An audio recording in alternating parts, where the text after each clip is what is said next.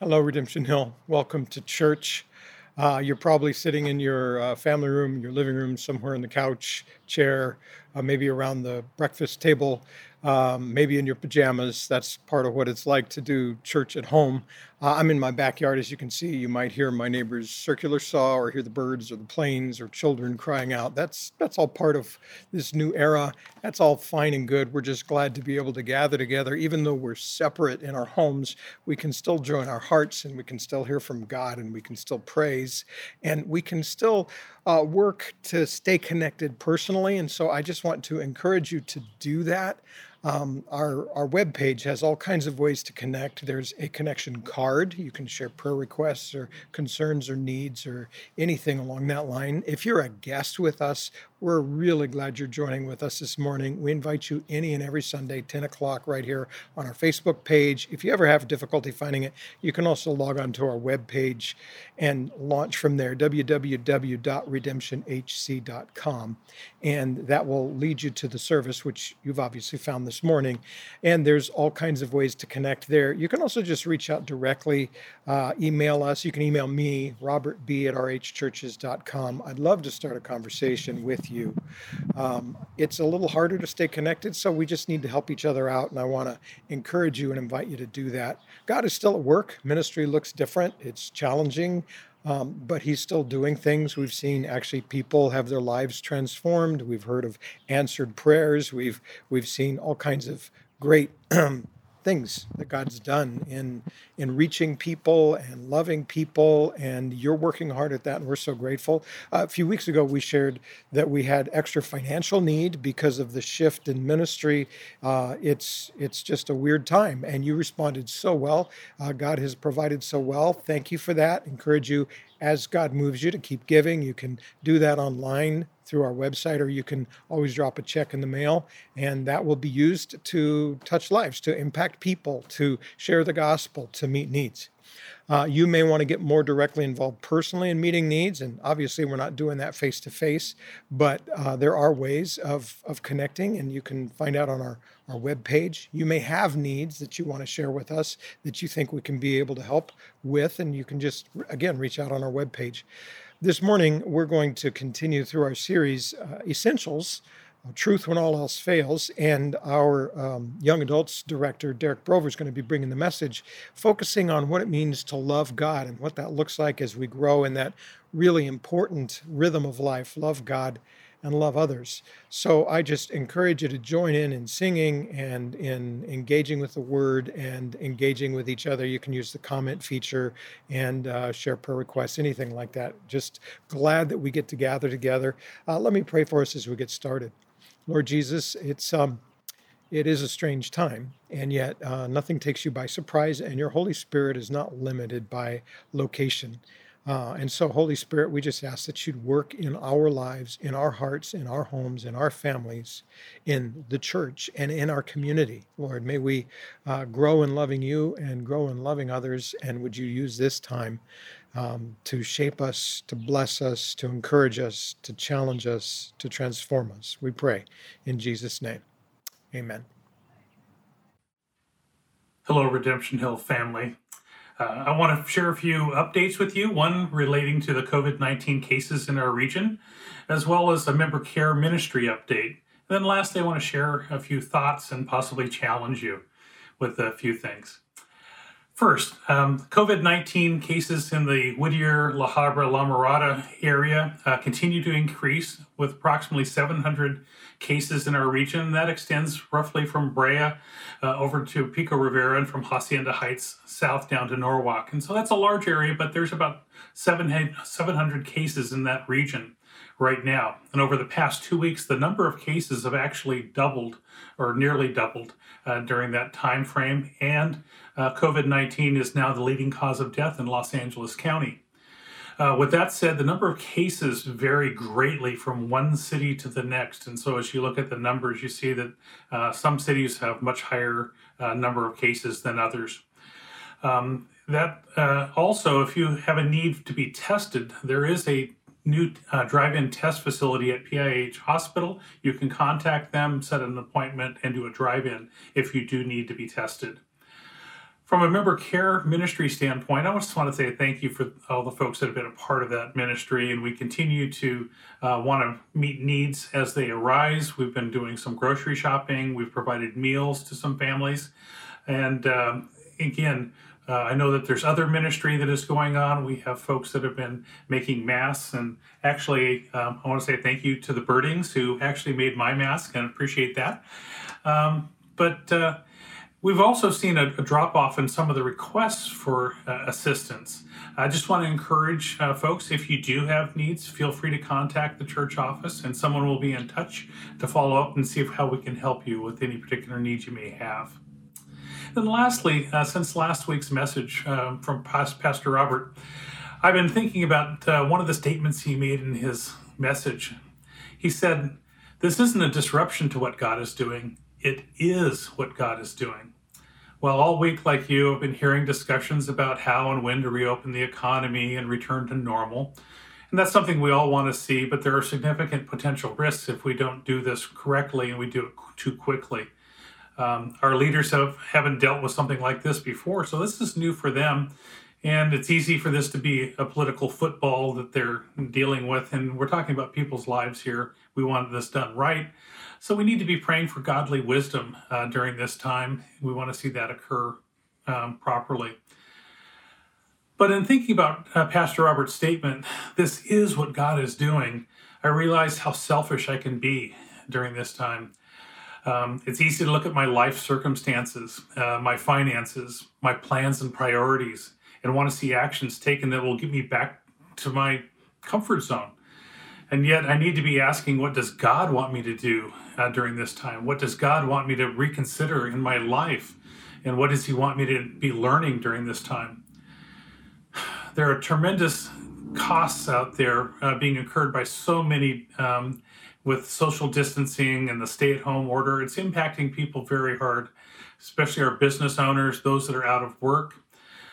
But if this is what God is doing, then I realize this is God shaking our world's priorities. He's shaking my priorities, and he's shaking yours as well.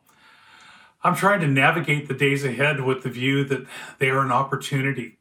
So as we interact with our family, our friends, our neighbors, we need to be helping them to see that God is in this time and focus on what God is seeking to do in our lives right now. We need to be willing to reassess our priorities and not just strive to return to our former comfort zone. Hopefully, we can use this time to do some spring cleaning, as it were, in our lives by reprioritizing and allocating our time to accomplish what Christ desires in us. I trust we are living in a unique time, and God is giving us an opportunity to be a part of what he's doing. I pray that the Lord will shape and mold me for his purposes during this season, and I hope you'll join in and be a part of it as well. Good morning, Redemption Hill. I'm so thankful for the opportunity to be able to share with you this morning about a text of scripture that I love, a psalm that is really something that is dear to me. Before that, though, I'd like to talk to you about something else that I love, baseball.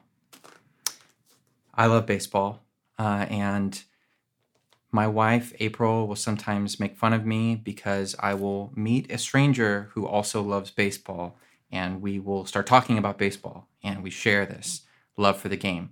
And it's a bond that exists even though there's rivalries. There's rivalries between teams.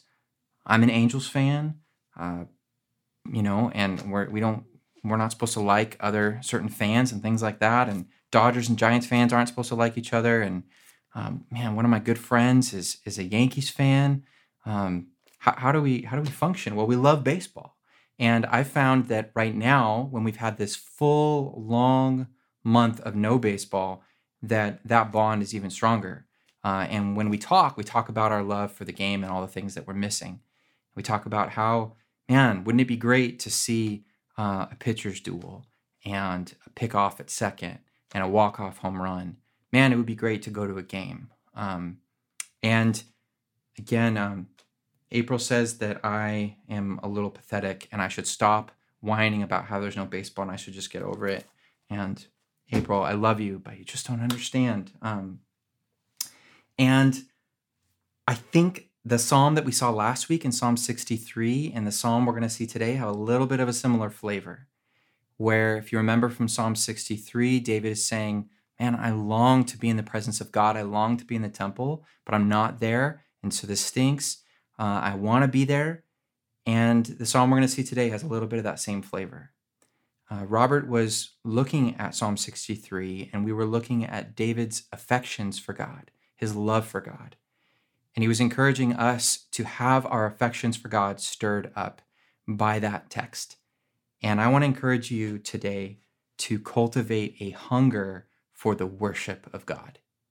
And I think that this psalm, this poem, which is a prayer and a song, Psalm 84, is inviting us to cultivate a hunger for the worship of God, an appetite for it. Just like maybe I have an appetite for baseball, which is mostly unsatisfied at this point, but that's okay.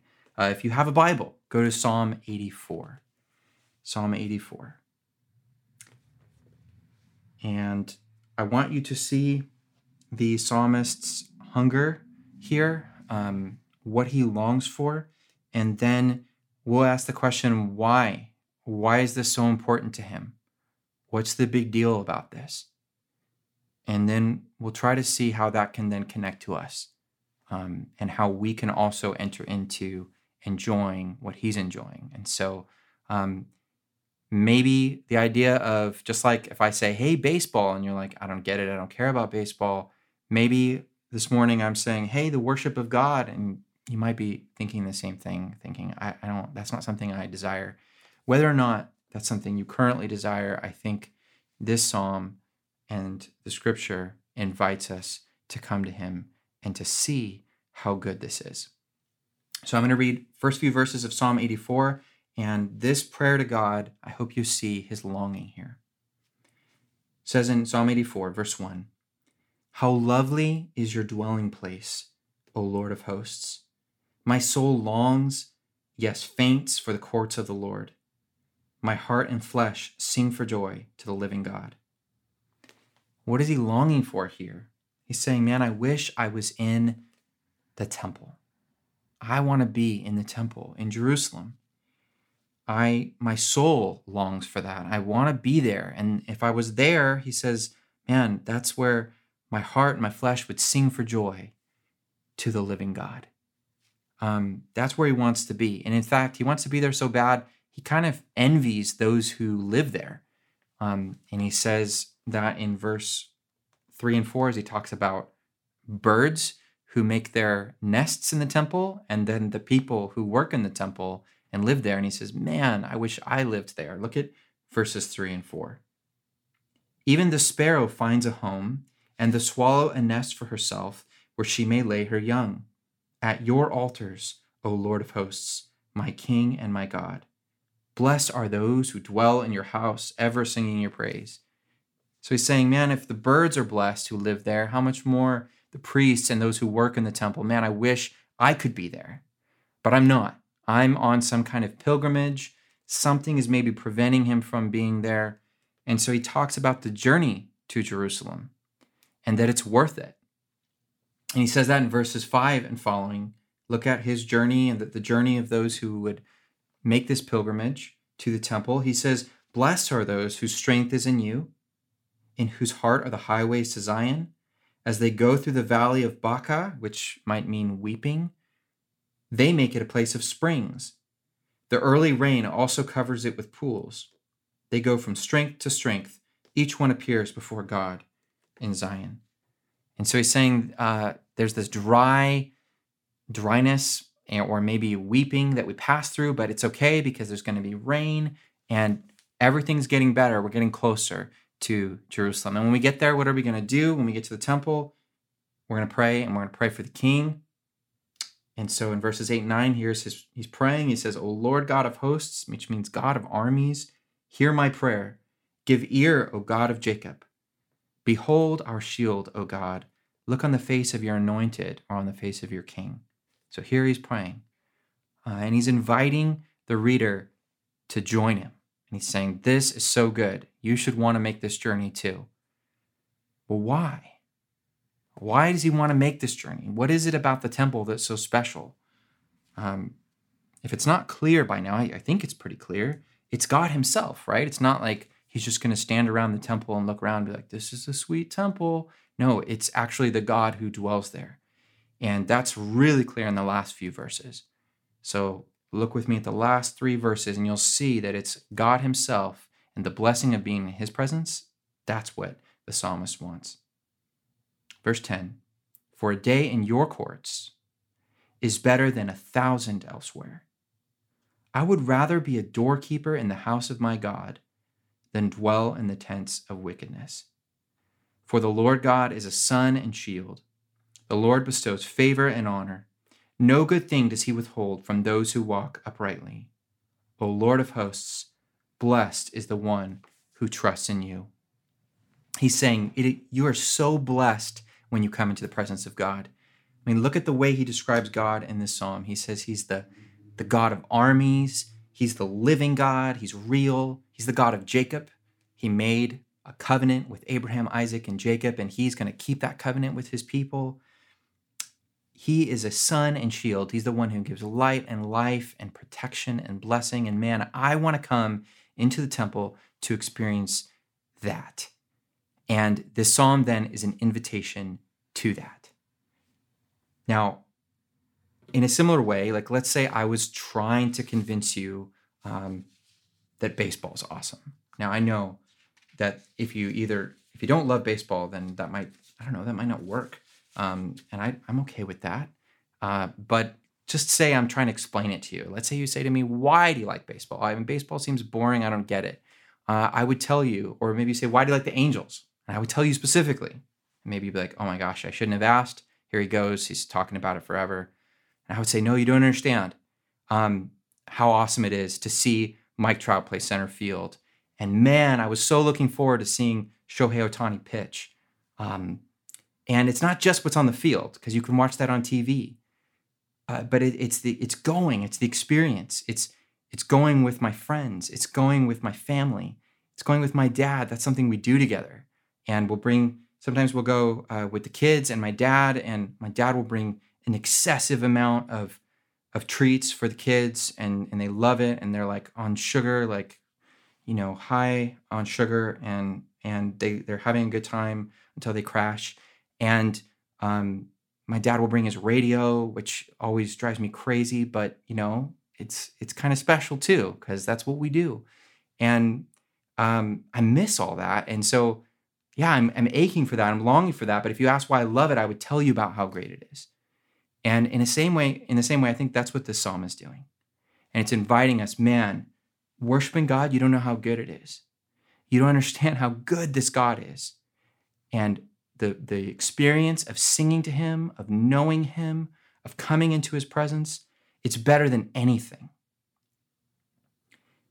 Now, what do we do with that? Because we can't go to the temple. Let's say we went to Jerusalem. Even if we went to Jerusalem, we can only get to the Western Wall, right? And so you might say, well, what do we do with this Old Testament poem about going to the temple? How are we supposed to do that? Well, Jesus gives us this great answer in John chapter 4. He is talking in this really unlikely, strange conversation with this Samaritan woman. And the Jews and the Samaritans despise one another. And this woman has had really a sordid past. And she's a woman and he's a man. And in that culture, they're not supposed to talk. And he's, and he's a teacher. And so nothing makes sense for him to have this conversation. But Jesus is all about it. And he talks to her, and she brings up the division between the Samaritans and the Jews, and how, hey, you guys think that our temple is illegitimate, so we can't go to Jerusalem to worship in your temple. And Jesus responds, and his response is really interesting. He says, "Woman, believe me, the hour is coming when neither on this mountain nor in Jerusalem will you worship the Father. You worship what you do not know. We worship what we know, for salvation is from the Jews." So he doesn't disagree with her that their temple is illegitimate. However, He says, "But the hour is coming and is now here when the true worshipers will worship the Father in spirit and truth, for the Father is seeking such people to worship him. God is spirit, and those who worship him must worship in spirit and in truth." So here's somebody who has a life full of sin, who is spiritually very far away from the temple, and he's saying the Messiah has come, and now there's an opportunity to come directly into the presence of God, not on the Temple Mount in Jerusalem or on this Temple Mount, but anywhere in the world. God is actually seeking worshipers like that, who can worship him, who will worship him anywhere in the earth. And we know, of course, from the rest of the New Testament how that works. We know that through Jesus' life and death and resurrection, and if we put our faith in him, that we become children of God. And we are then able to access God and come right into his presence, even though we're far away from the Temple Mount in Jerusalem, where the temple doesn't even stand anymore. And so then an invitation like this in Psalm 84 totally makes sense for us, because he's saying, I long to be in your presence. Well, we can actually do this. We don't have to make a pilgrimage through the valley of Baca. We can just go straight into the presence of God through faith in Jesus. Why would we want to do that? Why should we be motivated to do that? Because of the joy and blessing that we can have in his presence. Just like the psalmist says here in these last few verses, he says that he would rather spend a day in the courts of the presence of God than in 1,000 elsewhere. He's saying, man, it's so good. You should want to come in. Now, it might seem kind of strange for me to say that the motivation for wanting to worship God is the joy and the blessing that we will receive in God's presence. That might seem self-centered and selfish and not really God-centered and God-honoring. And maybe that's not the right motivation. Maybe we should want to worship because it's our duty and because it is the correct thing to do. And I don't think that's the case. John Piper does a great job explaining this in his book, Desiring God. And in that book, his chapter on worship, he compares worship to a feast. And he says, look, we come to God hungry, needing to be filled and satisfied. And that not only is okay to come to God with need, but that's actually right. Because if we come to God saying, God, I want to offer you something, I want to give you something, then we've got things upside down. We now think that God needs something from us instead of us needing something from God. And so no, we come to God needy, saying, I need you, I desire you, and that's what glorifies him. That's what shows his worth. After all, worship, the word worship means ascribing worth to something. So when we sing to God and worship God privately with others, we are ascribing worth to him. Think of it this way. Let's say I spend all this time talking about how much I love baseball, and then I say, look, I'm going to be straight with you. I actually work for Major League Baseball, and part of my job is just to promote the brand. And so I'm supposed to talk about it a certain number of times, and I'm supposed to be enthusiastic. So you got to understand, I'm doing my job. That's why I'm plugging baseball, even though I'm doing this sermon.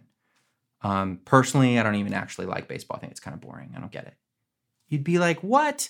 You're such a fake. You're such a hypocrite. And in a similar way, I don't think we're supposed to say, yeah, it's my job to say God is great. Worshiping him is good. Of course, it's awesome. But really, I just do it because I have to. No, he actually wants us to want him. And the joy and blessing in his presence, we should actually have a hunger for that and cultivate that, because that is what will display his worth. His worth doesn't change, but our joy in it will show everyone how good he is. And so I think this psalm expresses the delight of the worshiper and the hunger of the worshiper, and then invites us to cultivate that same hunger and delight. So what I'd like to do now is talk about two ways that maybe practically you and I can cultivate that delight in personally worshiping God in our everyday lives. It might feel like right now, man, I can't cultivate my personal worship of God, I'm not growing as a worshiper of God. I am going backwards. I don't get to enjoy the same kind of experiences that I normally enjoy, gathering at church and meeting with my small group and my ABC class and my whatever. I'm doing those things on Zoom and I'm making phone calls and I'm watching the service, but it's not the same. I'm not growing, I'm going backwards. And I hope that's not the case. And instead of just seeing this as a hindrance, what we're doing right now and the stay-at-home orders and the social distancing, instead of seeing all that stuff as a hindrance, let's see it as an opportunity for us to personally grow as a worshiper of God. Think of it this way. When we gather to worship for a church service in person, we're not supposed to be just people gathering to worship. We're supposed to be worshipers of God gathering to worship, right? So let's spend time focusing on that foundation, that we would cultivate our personal worship of God so that when we do come together again physically in each other's presence, we would be a bunch of worshipers gathering to worship. Let me give you two things that I think would maybe practically help us, and they're helpful to me in thinking about how to grow as a worshiper of God. The first one is I think we should make sure our personal worship is infused with everything that God has done for us in Christ. So my personal worship, I want that to reflect and be totally colored by and infused with everything that God says about what he's done for me in Jesus. If I don't do that, if I don't have what he has done for me in Christ shaping how I'm thinking about him and myself, then what is my thinking going to be shaped by? My own fears, thoughts, anxieties, feelings, preferences, my own sense of identity from my job and my family and my hobbies or whatever, or the lack of those things. Man, I lost my job. Where's my identity?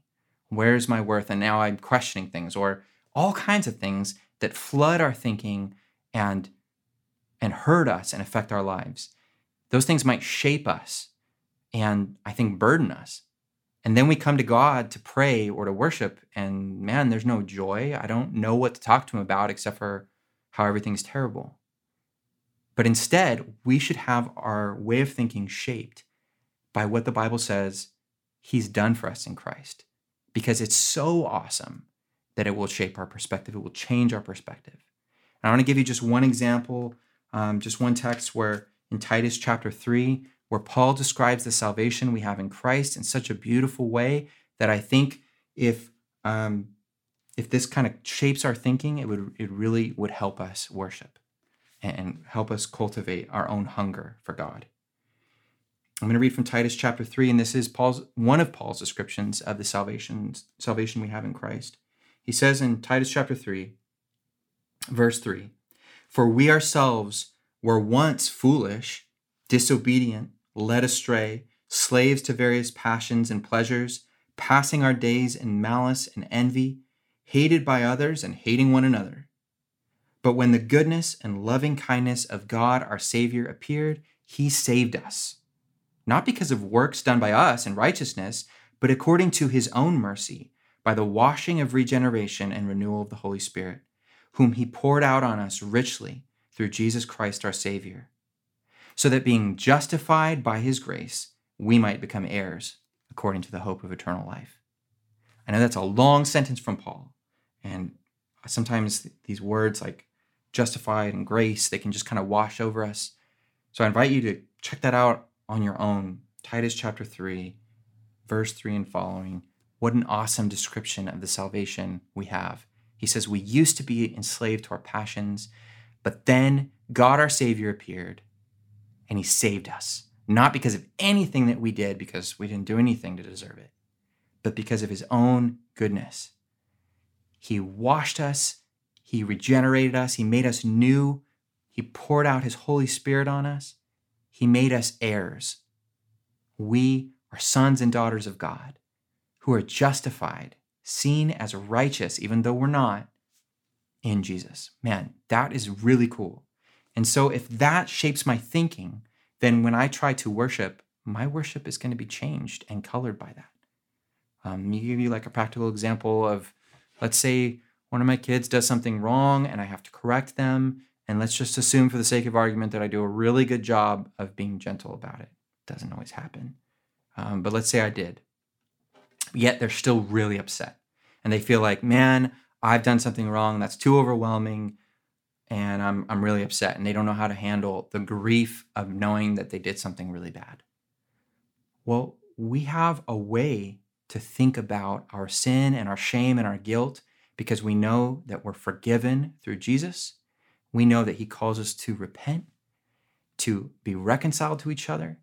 And we know that our sin is punished on Jesus. And so we receive grace from God.